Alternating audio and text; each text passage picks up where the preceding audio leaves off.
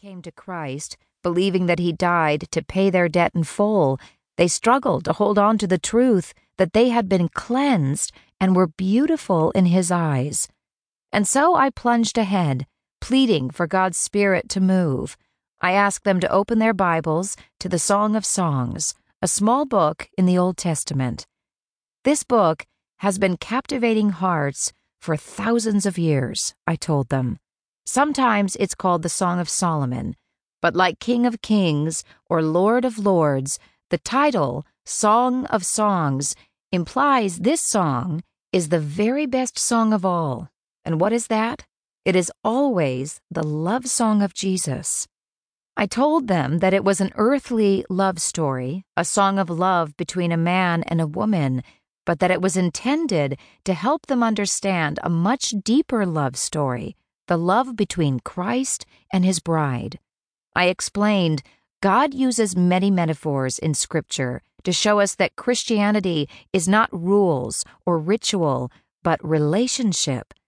The Lord compares himself to a friend who is closer than a brother, to a father who cherishes his child, and finally, the most intimate metaphor of all, to a bridegroom who rejoices over his bride.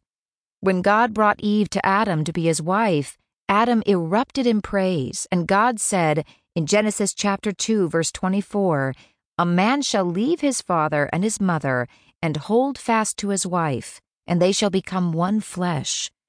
This excitement that Adam felt for Eve is the same joy God feels for his bride.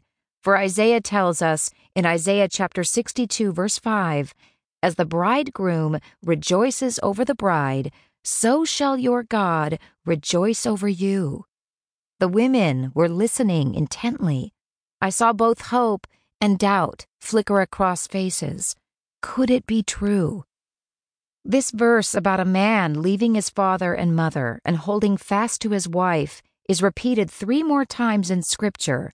It culminates in Ephesians when, after it appears the 4th time, a secret is revealed.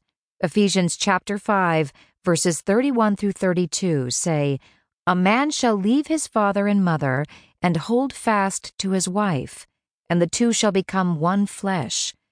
This mystery is profound, and I am saying that it refers to Christ and the church.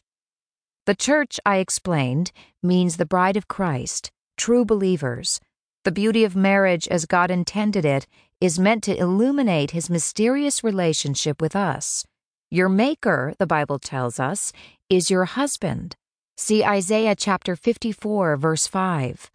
I knew some of these women would struggle with this picture in the same way that some struggled with the picture of God as their father. Just as many had been abused as children, many had been abused as wives. Instead of terms of endearment, they'd been called cruel names, rash words, which Proverbs chapter 12, verse 18 says are like sword thrusts. Instead of feeling cherished in the marriage bed, they'd felt used. Instead of knowing faithfulness, they'd experienced treachery as their husbands walked out on them and their young children. Instead of being encouraged to be the women God created them to be, they'd been drawn into addictions and crimes. I looked at Lila, remembering her story. She told me earlier that though now her security was in Jesus, it used to be in her husband. She'd been the getaway driver for his bank robberies. Now they both had long prison sentences, and their children were in foster care. I took a deep breath and said, I know this is hard for so many of you. Many of you have never been loved like this by an earthly husband. But a beautiful, earthly marriage is possible in Christ, and that is the picture in the song. I saw the longing in their eyes.